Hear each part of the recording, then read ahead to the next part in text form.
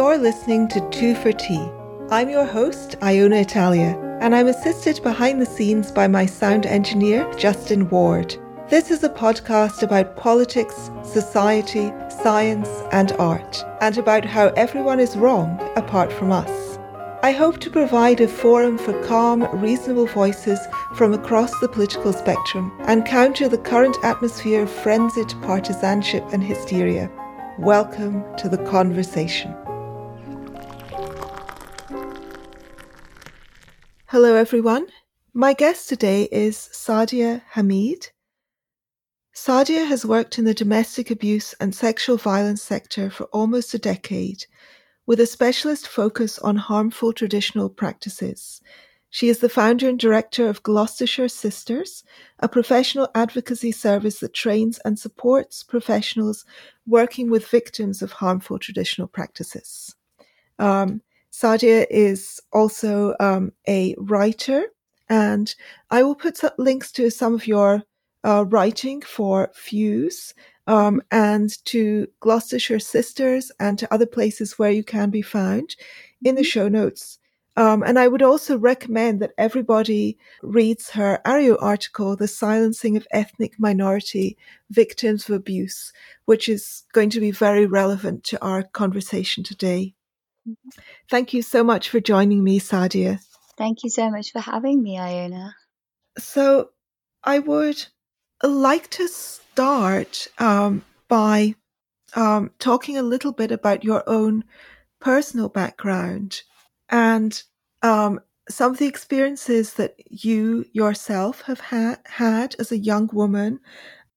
You grew up in a Pakistani immigrant family, and you're in a fairly strictly practicing Muslim family, who at least had were part of what you have otherwise in other places described as a control culture.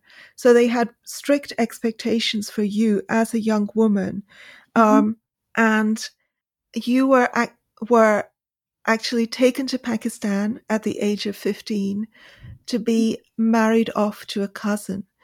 Could you give us a little bit of background on what it was like growing up in your family and what happened when you were 15 and why and how? Yeah, sure. So I actually describe them as separatists now, because that's what they were. I remember my very first day of school, and I have a lot of love for my grandmother. She's, as a grandmother, she was lovely, and she was the one person in my life that actually made me feel like she loved me. That, we lived in a very abusive and sometimes loveless household, but I knew that she loved me. But on my very first day of school, my gran was praying, and I went and sat at, her side, waiting for her to finish her prayers. And she said to me, don't make friends with any white people, because they will take you away from your religion. So already you can see that there's this very separatist sort of mindset within that household. And those ideas have gotten worse within that community. My grandmother, when I was a child, used to sort of hug anybody, men and women from any background. She was very, very social with everybody. And now they only engage largely with Muslims and Pakistanis specifically. And they're very, very insular.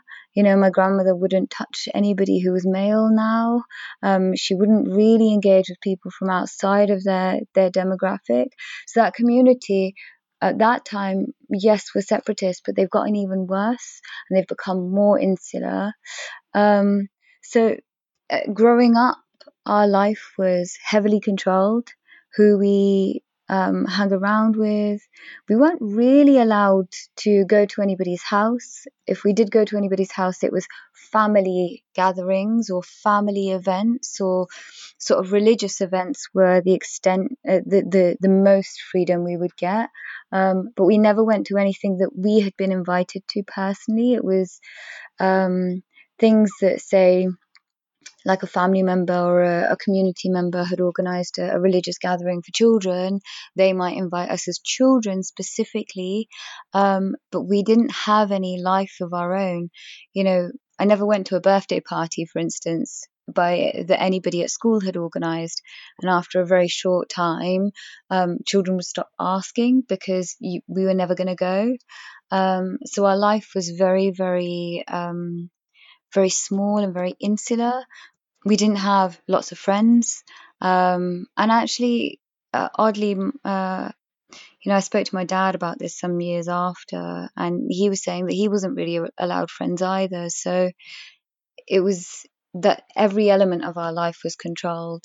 Um, so at the age of 15, I had, of course, most of my friends were white because I was told not to make friends with white people. So it made it um, even more enticing, really. It's like the cake you're not allowed to eat, right? Or like Eve and the apple, I suppose. So yeah, all of my friends were white, and actually, I didn't really fit in with the community that I'd grown up with. Children from that background, I'd usually not fit in with them. Um, I didn't really understand things just straight off the bat. If I was given religious teachings, I didn't really understand them because I wanted to know why. And also, this at the same time as asking those questions, I was simultaneously all the time told I was stupid for asking those questions, and that chipped away at my confidence as well. I started to feel like I was stupid because I just couldn't understand why the things I was told were the way they were. So asking questions made me feel like I was stupid. So a child's natural instincts are being sort of chipped away slowly.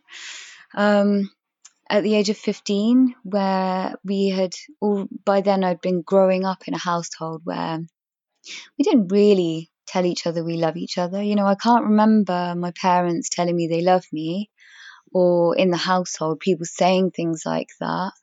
I remember meeting a boy. He was 18, I was 15. He was white British. He was a bluehead punk. So absolutely irresistible, actually, because he was, interesting and different. And he told me that he fancied me, and that's just every girl's dream, isn't it? And especially if you've never Oh. been. It was lovely. It was really lovely. But I'd also never had that kind of interest before. Um, and we started dating. We were dating for about 3 months, and gradually, everybody in the community found out. Now, one of the odd things is I knew the risks associated with having relationships that I'm not permitted to have.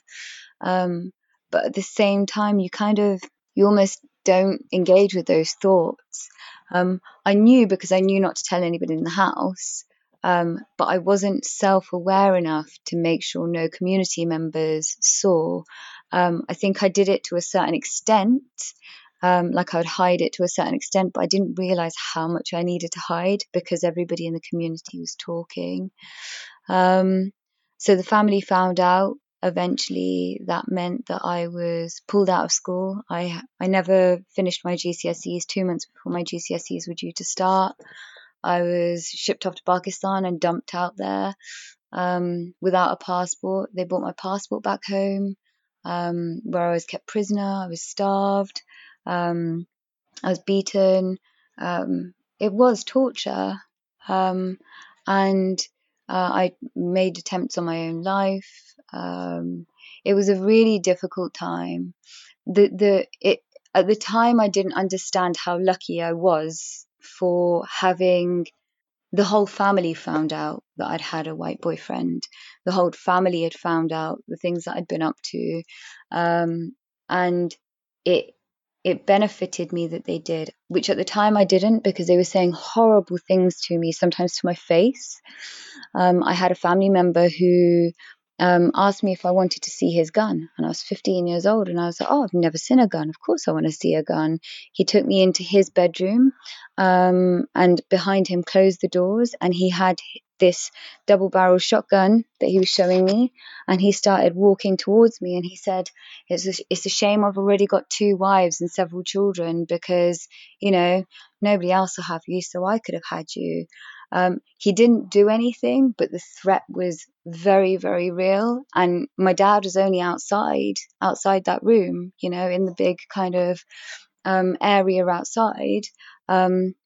But I couldn't tell anybody about that. It took a few years for me to be able to tell people, and actually nobody cared at that point, because one, I'd already had sex with somebody else. Not that the family knew that, they suspected. I never told them that, because that would have meant that I would have been killed out there. But they already knew that I had this relationship with a white man. So they wouldn't have cared, and actually he would have still been the honourable man, regardless of what his conduct was in that situation. And although, as I say, he didn't do anything to me, that threat was very real.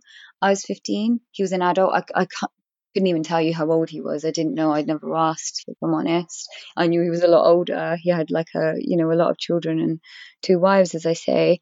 But it was a very challenging time, a very isolating time. And the interesting thing is, from my perspective, I for a long time I felt like I had done something wrong, because I was being told I did something wrong, and according to that community I'd done something wrong.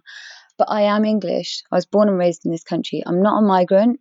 I know a lot of sort of campaigners and activists, and specifically anti-racist sort of activists. They will intentionally tell me that I'm a child of migrant, or I'm a migrant. I have migrant heritage. That's so they can increase their numbers. They want to increase their kind of bandwagon, as it at their sort of tribe of people, really. But I am English, and according to the English lifestyle that I have grown up around, actually I did nothing wrong. I don't think there's anything wrong in having a relationship, falling in love. There's people who murder people within the community I've grown up in. There's people who rape children, who rape their wives. I think that's wrong. But to them, what I did was wrong, and they would justify paedophilia and rape within marriage and domestic abuse, but they will not excuse my behaviour, which has been it's been a tough journey to kind of get to the point where I realised that their views are kind of they're kind of skewed. They're not thinking like what I would think is normal people. Perhaps that's derogatory language. I feel like I care less about whether my views are seen as derogatory now, because my dad was born in England. I'm born in England. We have got several generations now having children in England. For them not to have assimilated into the nation that they're living in, to me, is actually quite worrying now. Sorry, that was a very long way of answering your question. No, not at all. At the time um, when you were being abused by your family and were then sent to Pakistan to try to be forced into marriage, the UK authorities didn't do anything to help you. UK social workers weren't able to do anything to help you. And I think that you even said in another interview that the translator who was sent to interview you was advising your parents to send you to Pakistan. Yeah. Tell us more about that. Yeah, so social services were involved, because I had run away from home when everything sort of started escalating in the home. And that was the first time social services had become involved in our family. You ran away to your boyfriend's house, is that right? Yes. And they social care became very interested in whether me and my boyfriend at the time were having sex, and homed in on that, rather than what was going on in the home. That they were more interested in what I was running to, which it was very frustrating because clearly there was some issues going on in the home. And that was the first time I told social services about the fact that there was violence in the home as well. And I don't mean like, your odd smacking. Nobody was putting me over their knee and smacking me. I was having bones broken. I was being made to bleed. I was cooking and cleaning for the house. I was doing everything in that household. Part of that is being trained up to be a wife. Now, there's that expectation within the household that you will know how to cook and clean by the time you go to your husband's house. But I was doing everything in the house, so much so that I couldn't focus at school. And social care decided it was appropriate to bring an interpreter to my mum and dad's house when they went to interview them. Now, my mum had at that time been in the country for 16 years.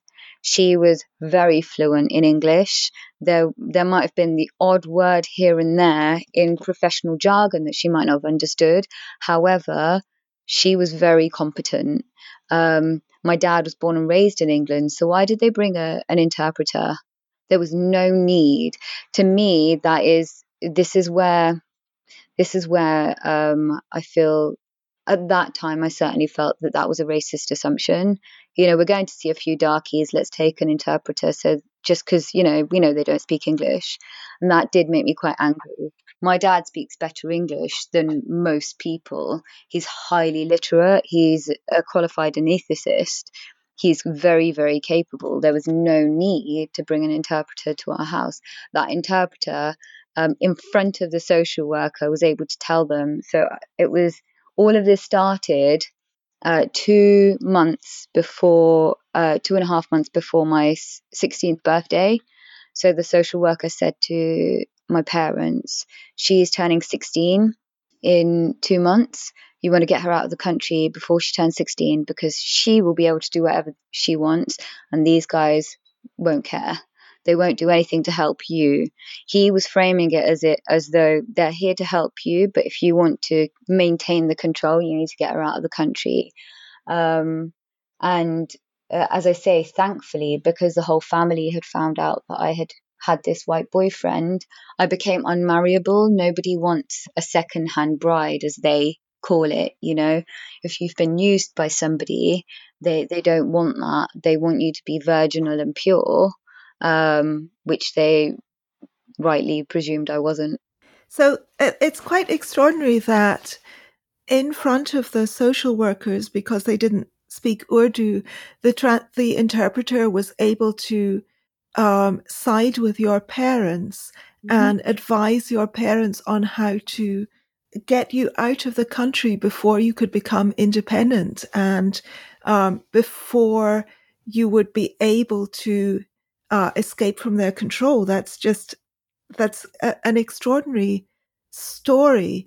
And you have written elsewhere you talk about, you call them high control communities, which is a phrase that I really like, because your focus when you use that phrase is not on the ethnicity, although obviously it's part of that, but the crucial thing is the way in which the communities exercise control over women in particular, and women and children and younger women in particular. The data from agencies' perspective is really, really important, so we can hone in on the communities where these practices are prevalent and deal with Yes. them. However, from my perspective, what I think it's important to do is to identify the crime and deal with the crime.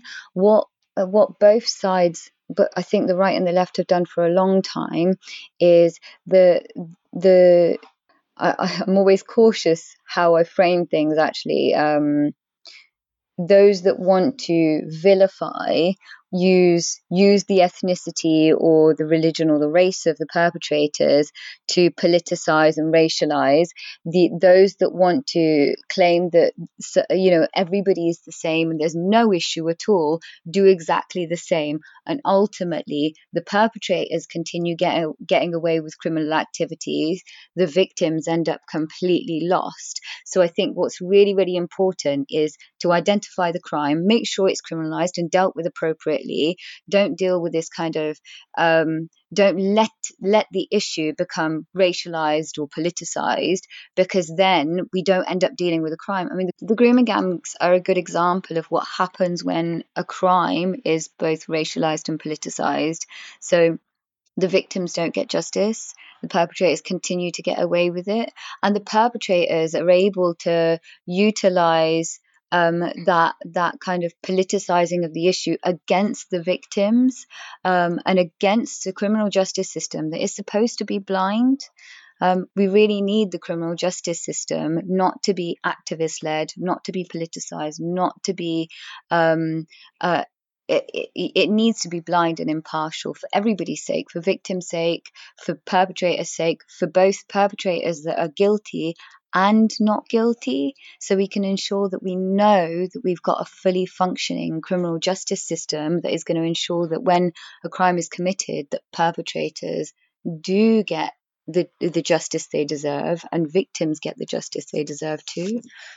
Yeah, there seems to be an assumption that on the part of many people on the more woke side of the left in particular, that communities should be somehow self-regulating or self-policing. Mm. And so there's often an appeal. They will ask self-appointed spokespeople from the community, or spokesmen, because it's almost always men, to say what is and isn't acceptable to the community as a whole. To say the Asian Muslim community in the UK, say the Pakistani Muslim community. And first of all, the people that they interview and the people whose voices they listen to as spokespeople tend to be the most extreme representatives, the most censorious and religiously orthodox, and the same people who are upholding a misogynistic and homophobic culture within the community. And it's also some of the descriptions you gave from your early life, your experience of the tight-knit, segregationist, religious, British Muslim community, where it has this feeling of Lord of the Flies. Like the adults are going to abdicate responsibility here and leave the bullies in charge. Yeah.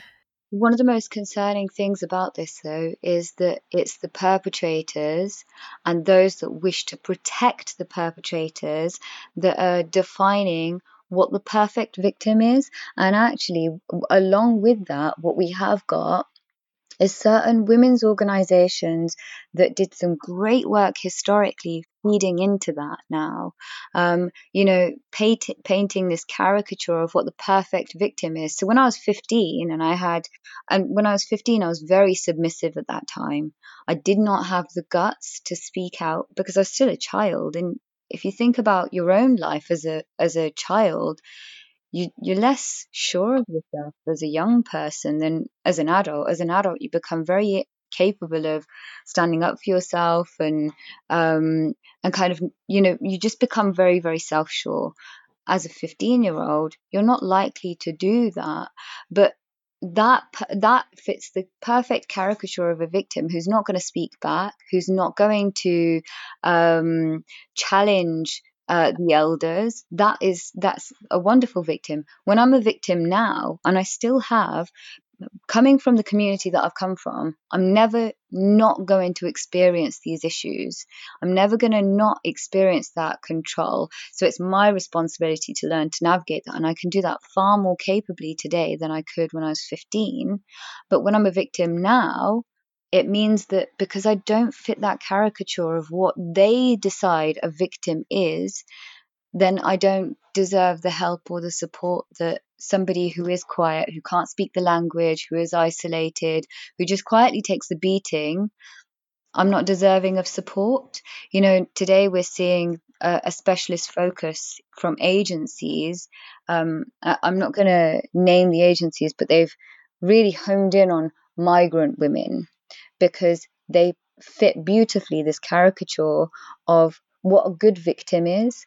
And we've worked really hard to move away from that in this country because we know that when you're experiencing ongoing trauma continually within a household, be it honor-based violence or domestic abuse or whatever it is, you're likely to respond in a kind of a range of ways. But we're going backwards in terms of the work that was done to move away from those victim caricatures to moving back to that. So the Gobia women, when they get assaulted, when they get harmed or abused, they must have deserved it because, how can this Gobi woman be abused by anybody?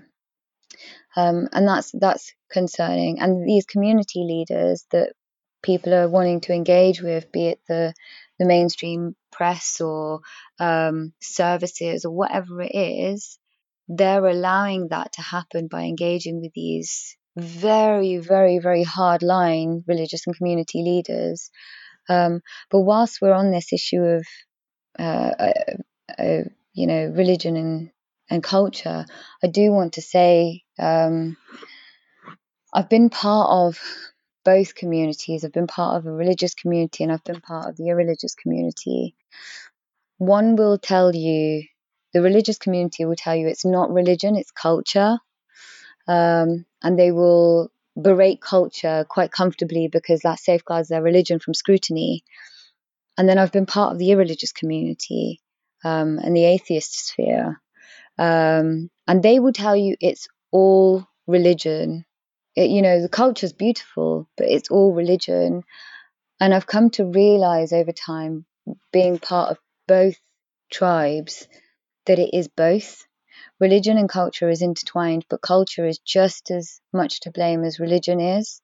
If you come from a culture or a community that is highly misogynistic, highly homophobic, and we know some communities and cultures are, and some religions are, then the people that come from those the regions of the world that have those ideas, the communities that have those ideas, even if they even if they leave faith, they're still likely to behave like that. And that is my personal experience as well. I've experienced that kind of very, very misogynistic behavior from people who have left the Islamic faith as well. They paint themselves as morally superior because they've left a misogynistic faith whilst continuing that very, very misogynistic attitude and conduct. I had clients that would only ever shout at me in my old job, and these were people who had left the faith. They would tower over me because they felt like they had the complete right to do that. Their attitude and their conduct was no different, even after having left the faith. So there is this need now to have this discussion about both culture and religion together, because I don't think they're as easy to separate as people think. I can absolutely back that up because I've experienced certainly some people who are extremely misogynistic, controlling of women, patriarchal Hindus who are culturally Hindus but are not religious believers and would even describe themselves as atheists. Yeah, exactly.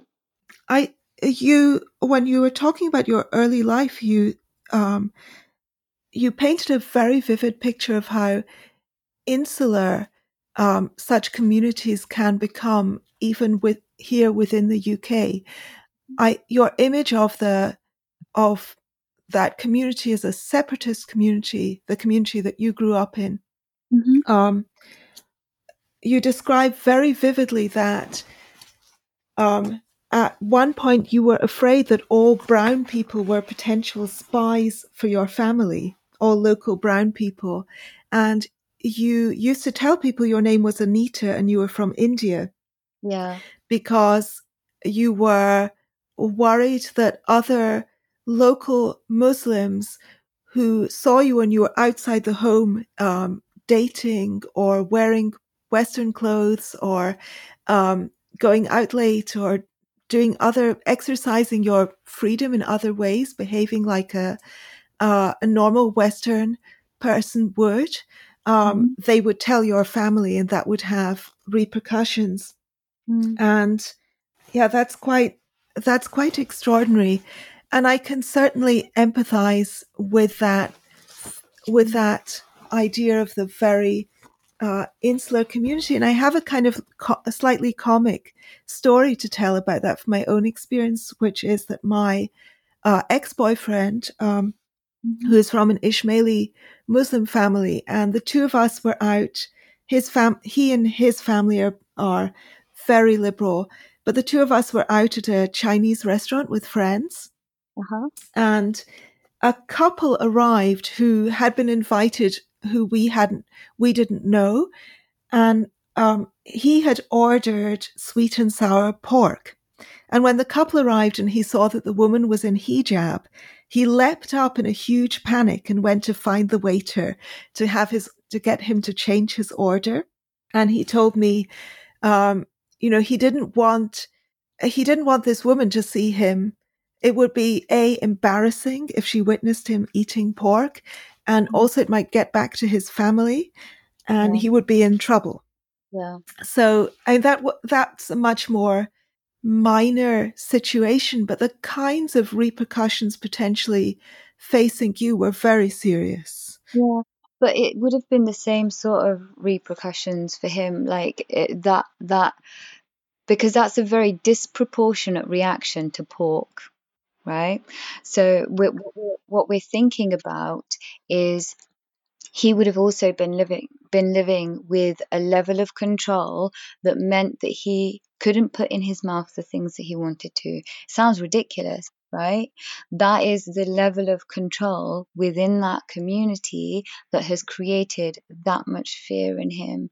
I mean, to be constantly looking over your shoulder to see who is watching you, what they're thinking, what they're going to report back.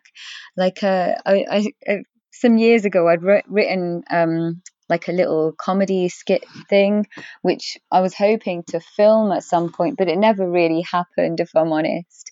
Of just like, you know, these ledgers that brown people would have, brown people in the corner shop having ledgers of every time they see another brown kid, writing down what they're doing, who they're with, finding the relevant contact number and calling the relevant parent to grass them up. The same with the taxi driver, that kind of thing. And I was thinking about it because actually that was our reality and still is. There is a very, very complex reporting system that they have within that community. Everybody is watching, everybody's reporting back, because that is your social capital. Your social worth is increased by not shifting the focus away from what you are or are not doing onto how tapped in you are to what the children of everybody around you is doing. The way they increase their social capital is by shifting the focus away from themselves. Essentially, it's about painting yourself as better by painting others as not meeting the mark. That's certainly been my experience. I'm sure others might might tell you different, but my experience has been that community members are continuously trying to paint other people as worse, not focusing in on themselves. There isn't much of a focus on yourself and your own family. The kind of the focusing on what other people are or are not doing is generally what's kind of keeping that ecosystem going. I've always been quite concerned about this. The parents or the families that move away from the kind of insular community hubs that have been created, or ghettos, for want of a better word, actually, they tend to the children tend to do better. The family tends to be more stable because there's not that continuous pressure of who's watching, who's saying what, who's doing what. They can just focus on their family. However, those that are kind of enmeshed in those insular communities, the pressure is unreal. And I have to say, it took me maybe 10 years at least before I stopped feeling that constant threat. Even where I live now in Gloucester, thankfully I actually don't have any family here. I moved to the one part of the whole country where I have no family, which is very rare if you ask any brown person. But even here, when I saw a brown face, I felt like there was the risk of death. It wasn't even that it was the risk that somebody might say something, or the risk felt much, much higher. It was always, they might grab me, they might kill me, because my experiences had been so extreme with the community itself. Now I don't feel like that, because it's taken a long time, one, to make myself safe, and two, they have nothing to threaten me with. Previously, there was this threat that they were going to tell my parents, and my parents would do the same again. They would take my passport, dump me in Pakistan, and as an adult, children's social care aren't going to get involved. We've also seen adults that have been taken to Pakistan, murdered, and there's been an investigation I'm doing air quotes, which obviously you can't see, in Pakistan, and the parents, the murderers, have been acquitted because it's very easy to bribe the authorities out there.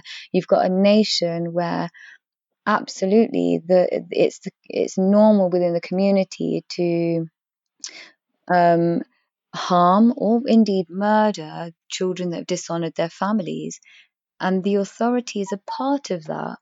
So why would they properly investigate an honour killing? There's plenty of examples of things like that. So if my family were to try something like that and were to try and murder me out there, I wouldn't have any real legal recourse. But I've removed myself completely from my family and taken complete control, which for my family, I've always been a little bit luckier in the sense that my family won't murder me. There's been violence, incredible violence, but I've not had that threat of murder from my mum and dad. From other family members, I have. I recently had to take the decision not to, when my dad passes on, I don't think I'm going to be able to attend his funeral, because there have been family members that have said that they would behead me, that they would murder me with their own hands because they don't like my lifestyle. So that means I have had to choose to remove myself from all aspects of my family for my own personal safety.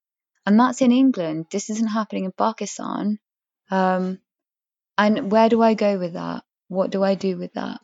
Because nobody knows what to do with things like this in this country. We've left this demographic unpoliced for far too long, and we've colluded with perpetrators with that community for far too long. Yeah.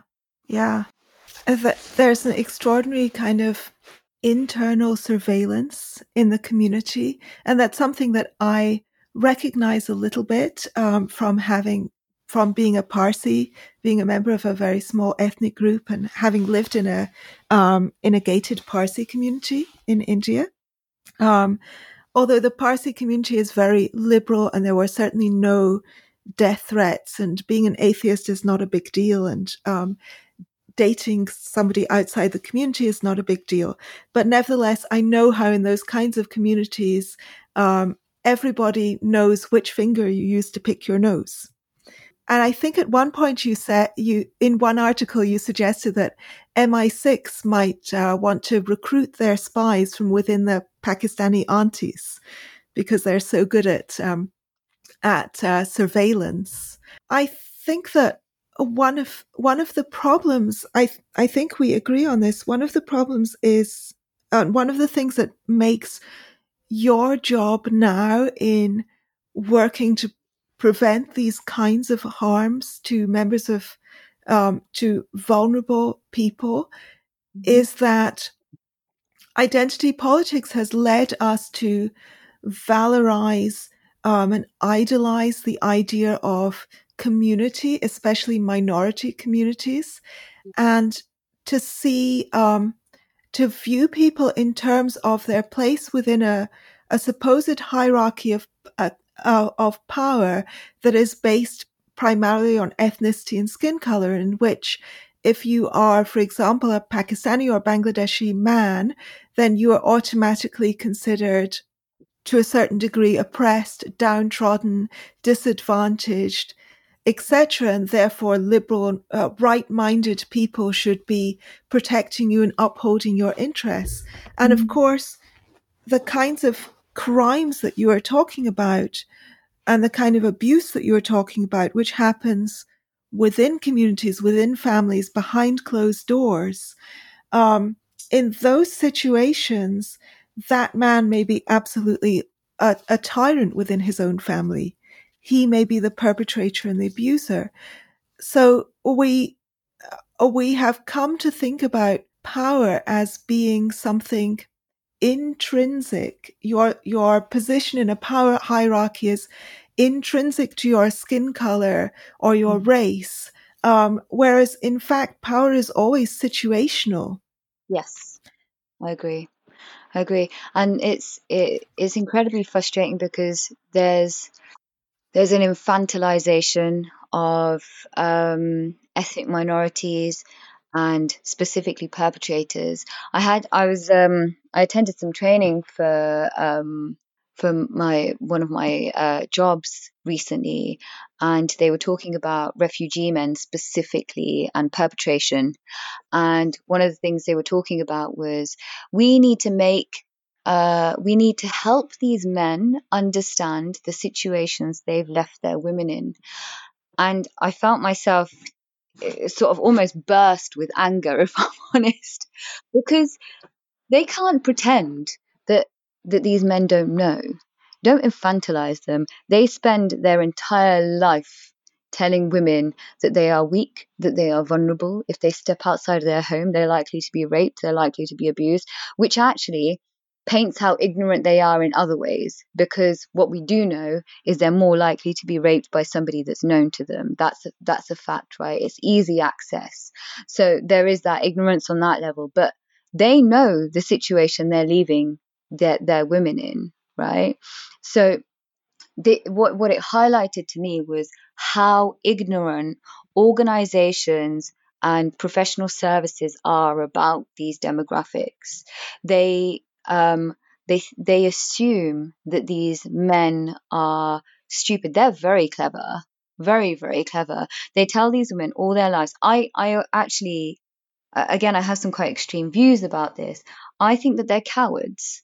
I'm absolutely disgusted by somebody who tells a woman his entire life that she's weak, she needs a protector, she cannot function in society by herself. We're not going to let you get educated because, we don't want you to be too free. We're not going to let you go out to work because you might get harassed. We're not going to let you set foot outside of the house. We're going to prison you in a black bin bag so that you don't get perved on, you don't get groped and all of these things, the moment there's any threat, he pisses off and leaves her by herself. I've got to go ahead and do all of these things. But this society that I've told you is a risk to you. Your entire life, I'm going to abandon you in this society. How can you have any respect for that? How can anybody have any respect for that? And don't pretend to me that these men do not know the situation they're leaving these women in, because they tell these women this every single day so that they can control them. They tell them that every day. They know exactly what they're leaving these women behind in. And it's exactly the same here. We treat ethnic minorities as if they're stupid, particularly the men. That's because it's very easy for them to tell us, I don't know. I don't know. I don't understand the rules and regulations of this country. I've heard the FGM campaigner, what's her name? She's a government advisor now. She was saying how if ethnic minorities know not to get parking tickets, not to get speeding fines, they know they can follow certain laws. How is it when it comes to violence against women, misogyny, homophobia, they don't understand the law? Why are we giving them that? I don't understand it. So when I hear excuses made when it comes to violence against women, it now I actually feel quite angry about it, because to me this is I mean, it's a really, really overused phrase now, but it is just the racism of low expectations.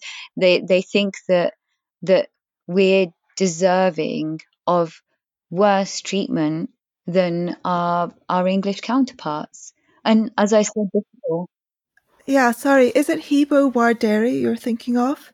no, it's Or Layla Hussein? no, there's another one. Nimco Ali. That's it. Yes, Nimco said that. Yes. Yeah, she rather fantastically said that, you know, the ethnic minorities are perfectly capable of following the law when it comes to some things, but when it comes to violence against women, all of a sudden they're ignorant of the law. No, they know exactly what they're doing. And actually, because we act as if they don't understand, we allow them to wield that as a weapon and utilize it to continue abusing not just their own women, but other women as well, all women. And that's unacceptable. And I think it doesn't matter if somebody's been in the country for one day or, a decade. They have to understand that there are certain things that you do and don't do according to British law. If you go to any Islamic country, they won't make allowances for you not understanding their legal system.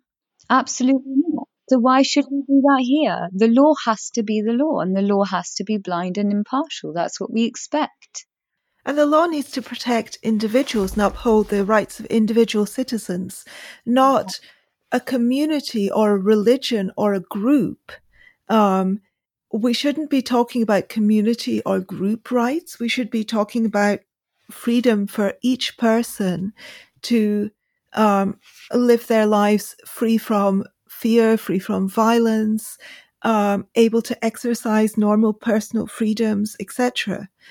I think that this is a mistake I see happening among some people on the right as well, that they are, for example, they think the answer is not taking in any more immigrants from Pakistan.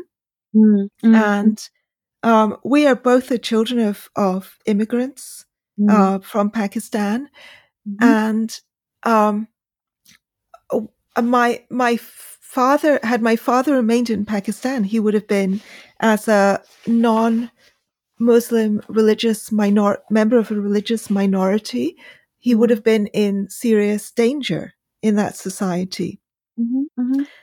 And, what we need to do is uphold, protect, and support individuals. And in that, the state is completely derelict of its duty, both if we stop taking in immigrants and refugees and supporting those people, And also, if we allow these communities to quote unquote self police or Mhm. self regulate. I think people wouldn't have as much issue with mass migration or migration at all if they felt like that the law was applied equally across the board. What we've had for a very, very long time is certain demographics not being policed, not being integrated fully into community. There's a kind of bullishness within certain demographics, both within their own, both towards their own community, but with other communities as well.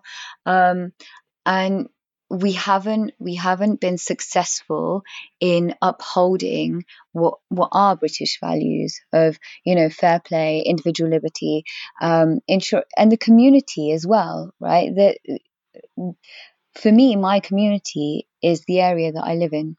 That is my Mm, community, and that is mm, important. Not the demographic that I belong to, but the area that I live in, my neighborhood. That is important to me. I care about what it looks like, how clean it is, those kinds of things, you know? And if you don't care about the place that you live in and you identify solely with your kind of ethno racial or religious sort of demographic, that can start becoming quite dangerous, as we've seen for a very, very long time. There's no there's no kind of personal or social investment into your area anymore. You prioritize the kind of religious or ethnic community that you belong to, and also it can create an active hostility towards the area that you live in if you're not getting what you want out of that. Again, what we've already seen. So I do think people's ideas that come into Britain matter.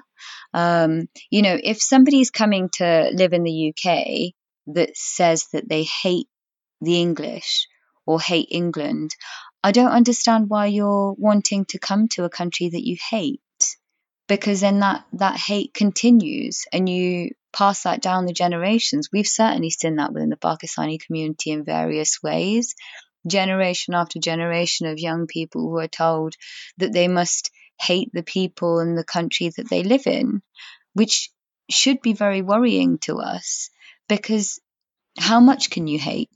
And that hate's just been growing over the years, and the hostility's been growing over the years, which is worrying, you know? They have mm, to be a mm, part. They have to be allowed to be part of the country that they're living in, um, which I don't feel like they have been allowed to be a part of.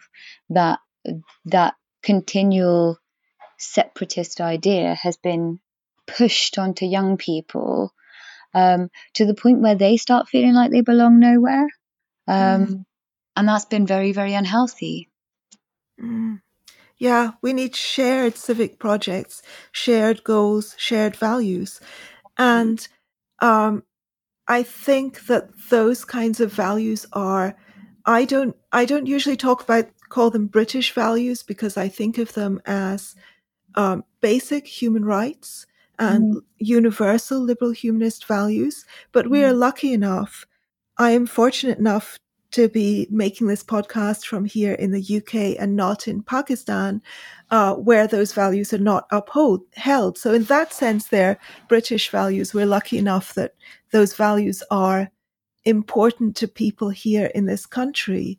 mm, And therefore, we need to be more consistent in our application of those values and not see them as somehow contingent on skin color or ethnicity or national origin. mm, mm. Yeah, I mean that would have been what sewed us together. We haven't had a kind of civic nationalism in this country, um, and that's what we needed. Actually, my political party is one that does try to sew people together in that way, and I'm very, very proud of them. I don't know if you follow the SDP, the Social Democratic Party, but it's the only party Yes. found that kind of sentiment. Um, and I feel like we really, really need that right now. We've needed it for a long time, but we need it now more than ever. Um, And I've been concerned at the divisive rhetoric that we've seen from all the other political parties, and all of the kind of, you know, Paul Embry, I think, tweeted recently that we have to bear in mind that identity politics has exploded under the watch of the Conservative Party. Yes, the Labour Party have fallen for it hook, line, and sinker, and nobody's ever going to trust them again on these issues. You know, both political parties have let us down. Both of the mainstream political parties have let us down when it comes to the issue of identity politics. Certainly, the Conservatives are trying to undo a lot of what's been done over the last, decade or so. However, this did actually happen on the watch of the Conservative Party. So I don't trust either of the main two political parties, and there's no point in talking about the Liberal Democrats because they're a joke in themselves for other reasons. But well, actually, even they have kind of fallen hook, line, and sinker for identity politics and divisive rhetorics. So we do need to find a way, a mechanism of sewing us back together, and I do think civic nationalism is that kind of tool. Yeah, I think in the US, identity politics is thought of as very much a left-wing issue, a Democratic Party issue, etc. But here in the UK, it's just become so culturally hegemonic that all the political parties are basically pandering to it because they think that's what will get them votes. Yeah. And it's really not a left-right divide. It's more a case of, I don't know that whether a majority of people are in favor of identity politics or whether it's just that people who oppose it are self-censoring, or those who are in favor are just more vocal. But politicians seem very afraid of offending that particular lobby, and that is the problem.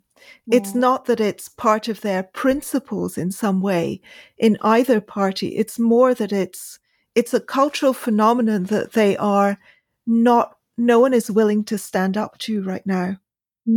That's my feeling. Or not enough people. Sorry, not no one, obviously. I'm being hyperbolic. we all do that at times, I know. Yeah, my frustration is speaking here. Yeah, absolutely. And I completely understand that. I completely echo that. I do feel like this is a minority, the kind of hysterical, woke, extremists are a minority, but they're a very aggressive minority. We constantly hear chants of resign or get this person sacked. That has become so normalized that people now that don't have those views, or even just don't care about them, they can't even say that I don't care about these things. Most people just want to crack on with their lives. They're not interested. Most normal, rational, sensible people are quite fair, you know? They want everybody to have fair, equal rights. But when you start pushing for priority rather than equality, which is what we've seen from a lot of these activists, that they don't want to level the playing field, they want to shift it entirely in their own favor, then that gets people's backs up, and completely understandably. Um, you know, we know what we did wrong in the past. What we don't want is for the roles to reverse, so somebody else is on the bottom. We want everybody to have a level playing field, which I think is a noble goal. But when you start kind of bullying to be the one that gets to be above everybody else, or to prioritize yourself, then people get a bit pissed off, rightly so as well. It's not acceptable, really. Yeah, um, yeah. if I experience, and I have experienced racism, much less than my parents and grandparents, but I did experience racism, and thankfully in the last decade or so, it's been a lot less than it's ever been before. Actually, I have to say now when I experience racism, it's from the defenders of, from anti-racists, which is interesting. Um, and that kind of patronizing, talking down to, I often get from friends that are anti-racist who are not, who are white themselves, which is also very, very interesting. Yeah, so I have experienced racism, but I didn't ever think that because I've experienced it, I want to be racist myself. I never Mm, ever thought that. I never thought I can't wait for my turn to be a racist piece of crap. I thought this is something that has got to stop for everybody. If I experienced something and I saw somebody experiencing something similar, I would have been just as upset.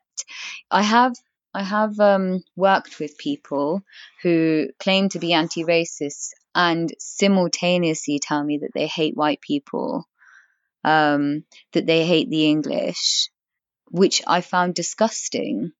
When was the yeah. last time you could eliminate hate with more hate? Like Mm, that doesn't work. Um, I mean, I don't need to explain that. We just know it doesn't work. But yeah. what Yeah. the anti-racists are so full of hate, and in a way that I've never ever known before. As I say, thankfully, I didn't experience the racism that my dad or my grandparents experienced. The racism I experienced would have been much, much less so than them. And I do, if I did have that kind of relationship with them, I probably would ask them if there were any parallels between the racist, sort of the more aggressive racism that they faced and the anti-racists that they see in their conduct. Is there any similarity? I wonder if anybody could do that analysis between the old um, the old aggressive style racists and today's anti-racists. Be I an think it's very different in a way. So I do remember, I do remember a much more racist time here in the UK, Mhm, in the 80s, mhm, in the 70s and 80s. But I was in Pakistan during most of the 70s. So, mhm, um, and that was, so that was white people largely, obviously not all white people, a minority of racists, um, mhm, but racists who were white, who were victimizing minority communities. And I certainly remember the Paki bashing, the National Front. I remember seeing skinheads on the street. And I remember that the old guy and his two sons, who seemed to spend day and night at their little corner convenience store, the Paki stores, we called it in those days. mhm. And the older man, who looked a lot like my father in appearance, Yeah, were terrorized by local thugs. yeah. Um, and I think that that racism was certainly part of, not the whole story, but part of the reason why some of these communities became so insular in the first place. And I can actually see that same dynamic playing out right now in India. I Right. can see people in who used to be very liberal, and very integrated into society. Muslims from communities where they were happy to date non-Muslims, be friends with non-Muslims, socialize, etc., becoming much more segregated and insular, much more hardline, more religious, more conservative, Mm. uh, in response to the um, in response to the bigotry of the Hindu nationalists. Yeah. So I see them just retreating back into their little communities, and this is incredibly damaging for everybody, including the people, well, especially for the people within those communities. Mm. So I do recall that. That was a bit different because that was, we group of white people hate those brown people. Yeah. Whereas this is more complicated because the a lot of the anti-racist rhetoric is coming from white people themselves, and Mm. it is therefore, in a sense, I think it's less dangerous because I don't think people are going to, um, they're not going, if a white person is an anti-racist and has strongly hostile views about other white people, that is a problem. But they're not there. They are their own families are likely to be contain many white people, their colleagues, their friends, their children, their parents, etc. So it's much harder to kind of create a real.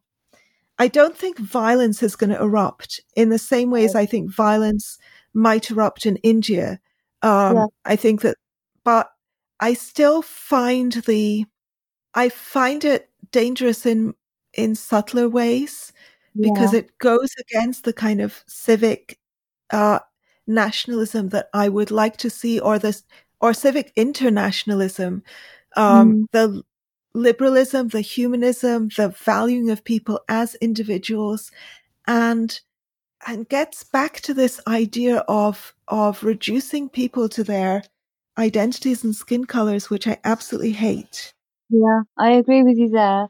I mean, I guess just something really important to point out here, though, is that one of the things that we can be quite proud of in England is that when the National Front and those racist thugs were um, kind of operating in England, actually they were a minority, and there was a much, much, much bigger kickback against the racists of that time. Mm. The historic anti-racist movement, which was actually anti-racist in the truest sense of its meaning, they were much, much bigger and much, much stronger. We started, when migration started in this country, we were shagging each other and having children together straight away. Unlike Yeah. America, we were really intrigued by newcomers, and we wanted to have sex and have babies, and we there was that movement as well. And I think similarly, for the people, because it's very, we've got two tribes at the moment, haven't we? We've got the woke and anti-woke, and obviously the woke are very easy to dislike because of their bullish thuggishness. But actually, I have seen quite a lot of anti-woke people who have become just as obnoxious and unpalatable in many ways, even Oh, though I'm yeah. on their side. I find them sort of, they make me cringe in their response sometimes. But what I do have to say, and it's very, very important, is I think that the new racists that we have in this anti-racist guise today are also a minority. We still have a lot of people who are just, they have common sense. They can see that these guys are hysterical and irrational and divisive, and they put them in the box that they belong. That they're not really important in their everyday lives. Now, I also know the impact that they're having on our jobs and our everyday lives as well. And lots of people are having these conversations in secret by themselves. They're talking at their dinner table about the ridiculousness of some of the things that they're saying and they're doing. So that we do have this culture of um, going against stupid ideas in this country. We are quite good at thinking for ourselves as well. And I do feel like we have to give credit where credit belongs in this country, of that practice of, you know, that desire of shagging each other and having children together and falling in love is far, far stronger than these divisive rhetorics that are continually injected into our society. Provided that never stops, I think we're actually on a good road in England and in Britain. And the other thing, I guess, that's important as well is, as you say about how, you said that historically you remember the Paki bashing. My dad used to talk about stuff like that. One of the good things, though, is that we now understand the impact of the kind of belittling and name calling and humiliating. So, working in domestic abuse, I've worked both with victims that have had the shit kicked out of them, and I've worked with victims that have been emotionally and psychologically tormented. If we take two clients that have potentially had the same length of relationship, so as an example, if I have a client who's had the crap kicked out of them for 2 years, and then I have a client who's been emotionally abused and coercively controlled for 2 years, the client who has had the crap kicked out of them for 2 years, both of the abuses are unacceptable. Both of them are harmful. What clients often tell us is once the physical abuse stops, they are able to almost recover from it quicker than when there has been ongoing mental abuse. Part of that is because physical abuse, this was happening. This perpetrator is no longer able to physically reach you. The bruises have healed. You can start the process of recovery and recover from that because the thing that was happening was your body was being harmed. With the mental and psychological abuse, once they get into your head, it's much, much harder for victims to be able to remove that. And I guess in many ways, for people experiencing the happenings of today with the anti-racists, although I absolutely agree that there is less of a physical threat from the I'm just going to call them racists. I'm not going to call them anti-racists. I don't want to give them that. The racists of today, I think that the impact of this is going to last much, much longer than the historic racism that we saw, and the recovery period is going to be much, much longer. That's just my theory. I don't know if it's a good theory or not. I'm just because my professional background is domestic abuse, so I always tend to go back to that to kind of look through things through that lens. And I in my as I've been thinking about it, I've been wondering if our recovery from this is going to take much, much longer because it doesn't have that physical element. It doesn't have that physical stopping. And we can then, the processing of that is going to take much, much longer. What are your thoughts on that? What concerns me in answer to your question, I don't want to answer it at too much length because I think I have talked about this a lot in other episodes too, because it comes up continually at the moment because of the current socio-political environment. But one thing that I have noticed is that whereas in the past, one thing I've noticed when talking to personal friends, who are definitely not racists, but in the past where they would have not mentioned the race of the person involved when talking about a particular situation. Yeah. Now I hear them inserting the race of the person in all kinds of situations. And I hear people, friends and acquaintances, saying things, prefacing things with the word white or white person that would sound extremely racist if they had used any other descriptor. So, for example, a friend was complaining about some people who are making some petty complaints, and he said, "I really hate, these awful white guys." These white men complaining about X and Y really pisses me off.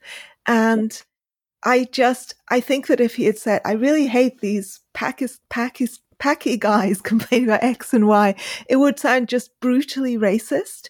And it sort of shocks me to hear that word, that racial descriptor being used in that way, as if it's kind of as if he were saying these annoying guys. Obviously, to say somebody is white is not in itself any kind of slur, but it feels like a slur in that context. It's like an additional thing that angered him about them was that they were white people. And it has been turned into a derogatory word, hasn't it? Because I'm finding that actually I don't know if you're the same, but hearing people use white now has the same impact on me as if they had used the N word or, said packy. Like, it makes me cringe in that exact same way now. Does it do the same for you? Not really with the N word, which I actually think I've never heard the N word said in real life. Mm. And it has become for me this sort of mythical American thing. But I think that it doesn't have the same impact, but it does make me cringe. I guess it Mm. doesn't have the same impact because I think for a lot of people, they are just sort of caught up in the discourse, and Mm. they're not even thinking when they say it. They're not Mm. even kind of aware of the implications of what they're saying. Whereas I think if somebody is using the N word as a slur, the use of the word rather than in a mention context, like electron linguistics or something. If they're using the N word at somebody, I think that they are very aware, and what they're trying to do is cause hurt or upset or outrage or um, I still think they should be permitted to, because I'm a free speech absolutist, but I think Mm. they're very aware of the impact that they're going to have and they want to have that impact. Whereas I think a lot of people saying these annoying white guys, etc., there's a lack of awareness there, which doesn't make it any better in a way on a societal level, but on an individual level, I attribute less blame to them.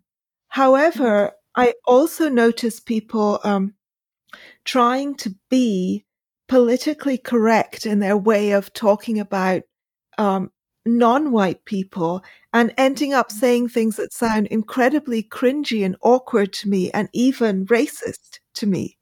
Um, and that's also really odd.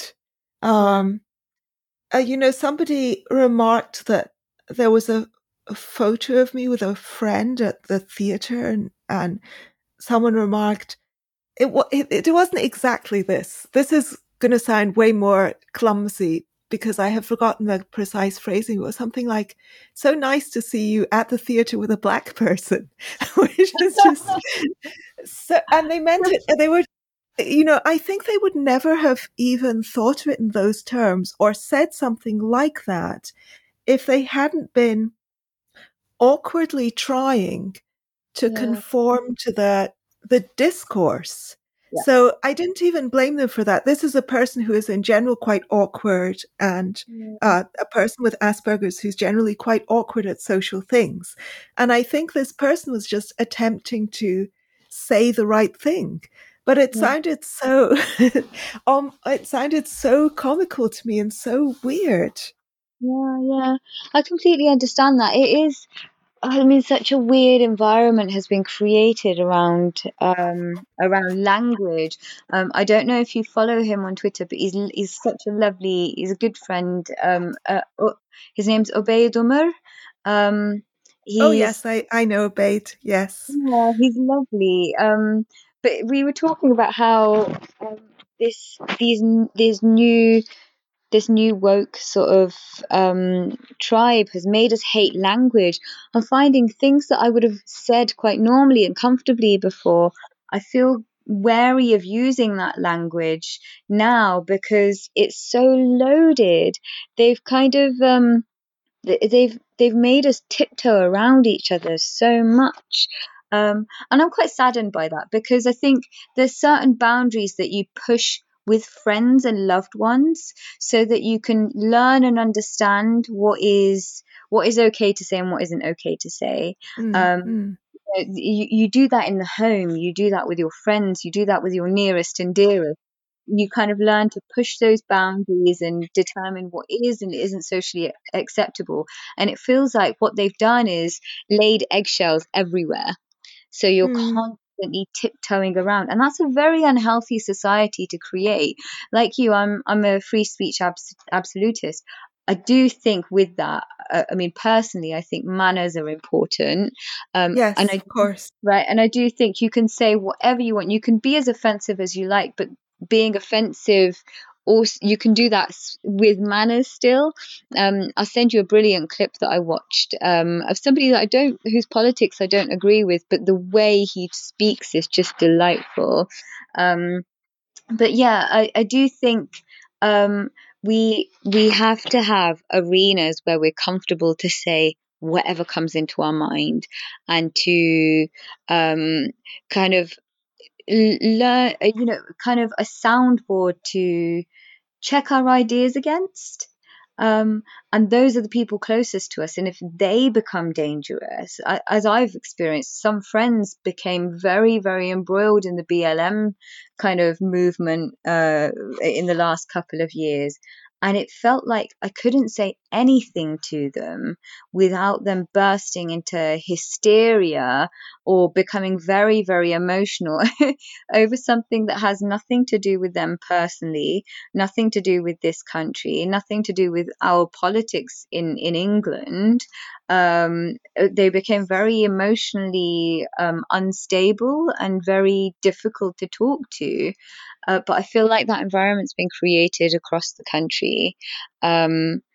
It's really not healthy, and it makes it harder for us professionally as well, that are dealing with sort of complex crimes, the kind of things that I would work on, because we're having to tiptoe around people and watch how we say things rather than just clearly saying this is a crime, this is how we deal with it, this is the demographic that's more likely to do it, etc., etc.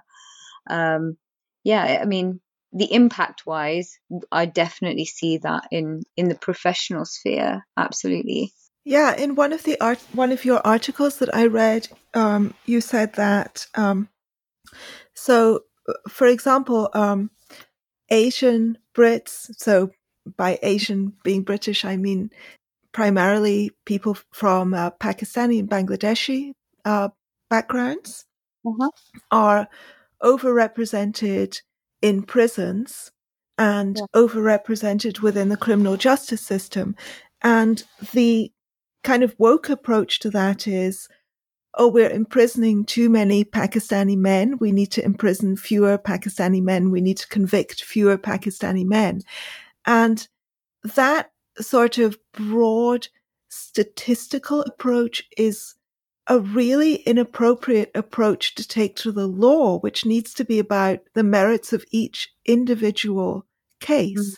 Mm-hmm. And you said that one reason why there are more Pakistani perpetrators are more likely to be convicted is that the authorities, when there is a case of domestic abuse or sexual violence, the authorities are much less, are much more reluctant to intervene if it's within a if the perpetrator is a member of an ethnic minority, and particularly in this case, Pakistani Yeah. ethnic minority, because they don't want to be seen as racist. Yeah. And Absolutely.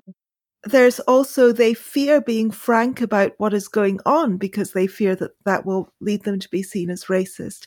Yeah. And therefore, when the crime actually comes to court, it's already escalated to a more serious level. And so those men are getting longer sentences if they're convicted. Yeah. So with domestic abuse, if you look at the statistic, what they say is that a victim of domestic abuse would have experienced about 36 incidents before they contact the police or contact the authorities. Now, with ethnic minorities, usually they have experienced abuse for a lot longer, sometimes almost a decade of abuse before they contact the authorities.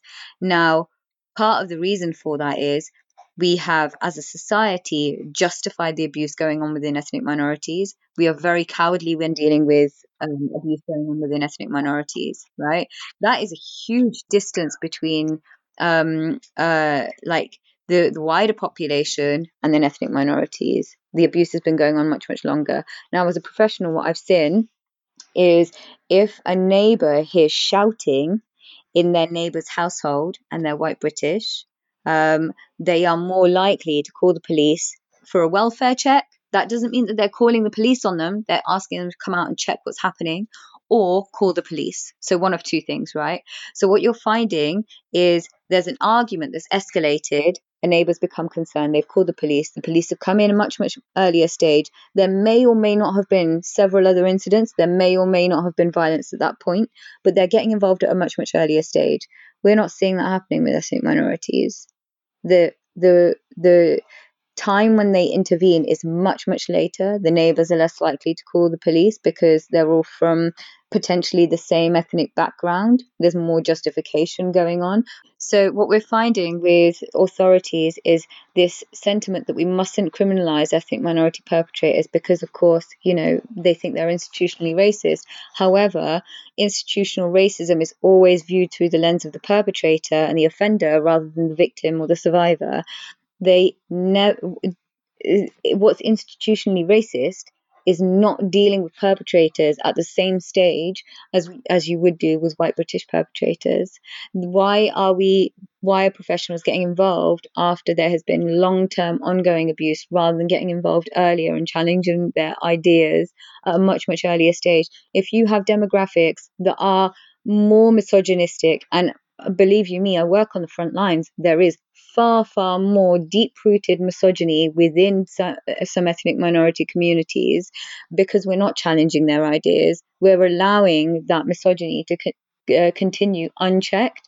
Not only are we allowing it to continue, we fail to challenge it when it's facing us straight up in the face. We're not willing to get involved and do the early intervention or prevention work within those communities. We harp on about racism, but in the wrong instance, at the wrong time, with the wrong people. We focus on it about perpetrators, not about victims. I mean, a really big example of this is the Shamima Begum case. There's so much talk about that girl, or that woman, I should say, about the unfairness that she's experiencing. There's been far, far less focus on her victims, and just for any American listeners, this is a woman who left to join ISIS. Yeah. So in relation to ethnic minority perpetrators, that we are very cowardly when it comes to dealing with ethnic minority perpetrators, and that is the reason why we have overrepresentation in the criminal justice system, because by the time we are intervening, there have been more instances of abuse. They've increased in severity, because if abuse goes unchecked, you are more likely to increase its severity because you're getting away with it. That's normal. It's like any criminal activity. If you carry on getting away with it, you're more likely to justify your increasing of that criminal activity, whatever it is, because you know you can get away with it. And also, they know that professionals are very, very cowardly when it comes to dealing with perpetration within ethnic minority communities. So it's created the perfect storm for victims. They are completely lost in this. Very often, when we're talking about offending within ethnic minority communities, the focus is on the perpetrator, not on the victim, not on justice for the victim, not holding the perpetrator to account. And that's why by the time it lands up in court, they are guaranteed more likely to go to prison because it's gone on for longer, it's increased in severity, there have been more episodes, and as well as that, we are more likely to see ethnic minorities lodge not guilty pleas in comparison to their white British counterparts specifically, because and that's more likely to increase the length of their prison sentence as well. So statistics, looking at them in isolation is no good, because there tends to be a backstory, and we don't always look at that backstory. And this is the backstory to these statistics. Now, one of the solutions to this is very, very simple, actually, which organizations keep failing to do. Get outreach workers, get out into that community and challenge those ideas. So domestic abuse and sexual violence services are not very good at this, I must admit, of going out into the community and challenging those ideas, those very, very misogynistic, completely out of date ideas, and I don't care what their ideas are back home, what their religion or culture tells them. Actually, in Britain, it's not acceptable to rape and abuse your wife. It's not acceptable to imprison your daughters and not let them out and not let them integrate. There's certain things that are completely unacceptable. If you see a woman wearing revealing clothing, that's not an open invitation to you. We've smashed those stereotypes and those myths in the British culture, like the kind of white English population. Domestic abuse and sexual violence, we finally reached a point where we think it's socially unacceptable. So when we speak to perpetrators, even that are from that demographic, they're quite ashamed. There is this reluctance to identify with extreme perpetration. There is this desire to distance themselves from domestic abuse perpetrators as we historically knew them. That's not the picture that I see with ethnic minority perpetrators of either domestic abuse, sexual violence, or harmful traditional practices. There's a lot more justifying, and those misogynistic ideas are far, far, far more deep rooted. Yeah. Can you tell me a little bit about your work at Gloucestershire Sisters? Yeah, so it's Gloucestershire Sisters. Gloucestershire Sisters. COVID's kind of put a bit of a break on our work, but it's effectively training and upskilling professionals that already work with victims, survivors, and perpetrators of harmful traditional practices. So we don't do frontline work because there's services that have got a lot of funds and resources to do that work, and I expect them to do that work.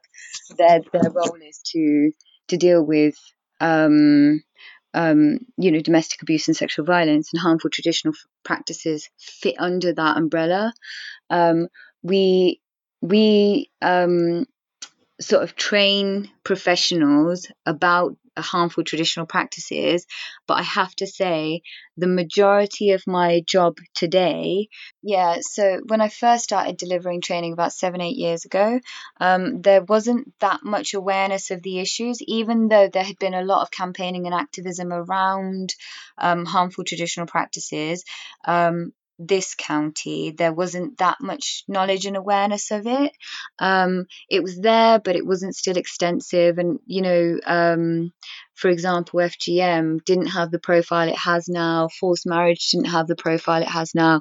And now that it's a criminal offence, the training requirements are different. So back then I was training them about the issues. But today, I actually don't have to train professionals about the law around harmful traditional practices. I don't even have to train them about what they should be doing. It's a part of the training. I do include all of this stuff. The bulk of my training is dealing with professional hesitancy in working with ethnic minority communities and dealing with these crimes when they arise. That is the biggest part of my job. And it was there before, but it's an even bigger part now. The training around the law is very easy. I probably have one side around it, and it's very, very easy. All of the professionals actually know that it's a criminal offence. Statistics, again, it's important for them to understand which demographics are impacted. And as I'm talking about that, I'm also kind of exploring any nervousness professionals have in dealing with ethnic minority perpetrators. There is an incredible amount of fear and anxiety from professionals in working with these issues, specifically because of the demographic that it's most prevalent in. There is so much fear of allegations of racism, bigotry, Islamophobia, all of those things, and that's very, very, that's one of the reasons why professionals are reluctant to get involved at an earlier stage as well. I mean, I have had clients sit in front of me and say, well, one of the reasons why professionals are involved with my family, or social care is involved with my family, is because of racism.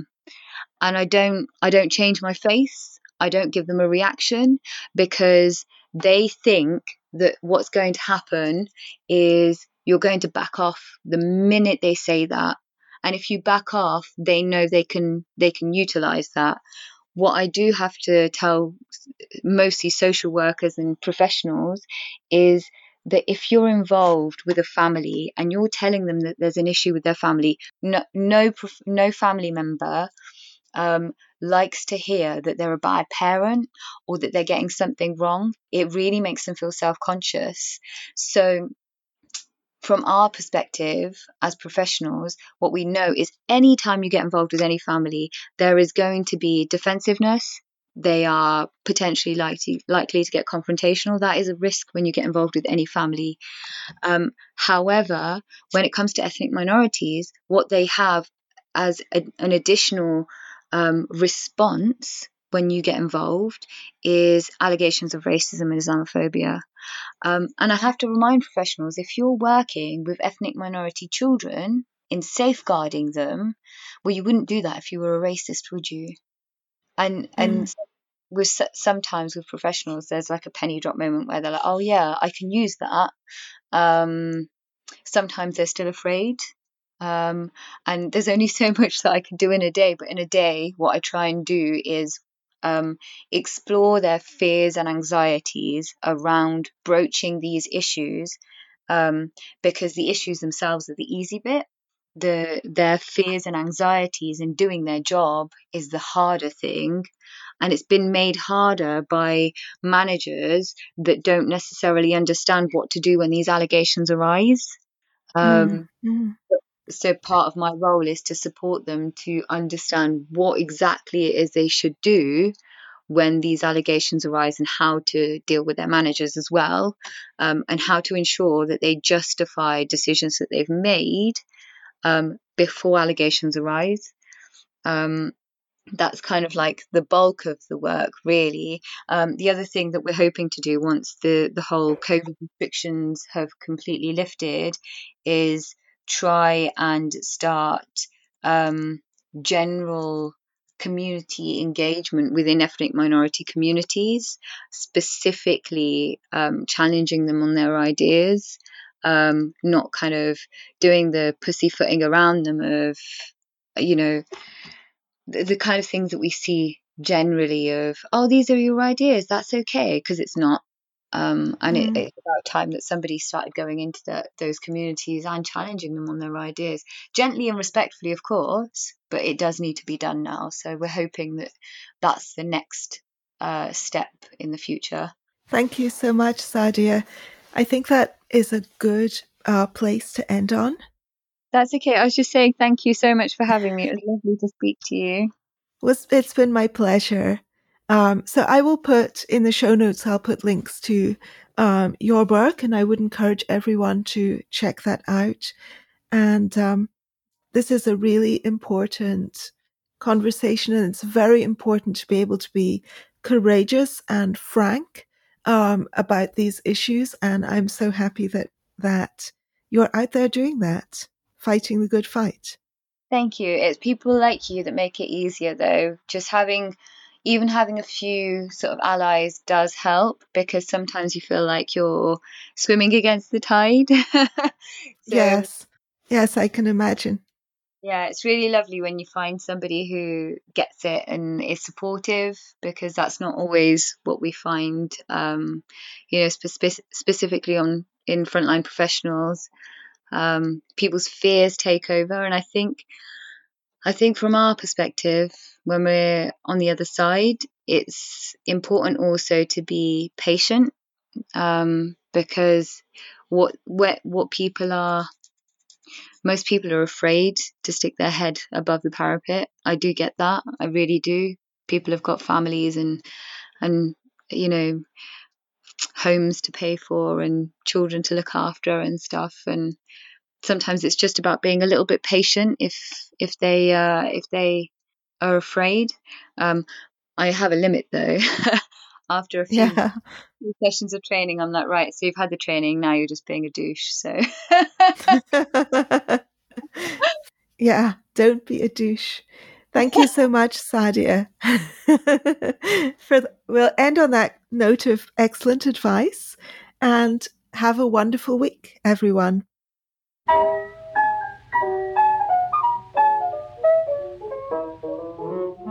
Thank you so much for listening to Two for Tea.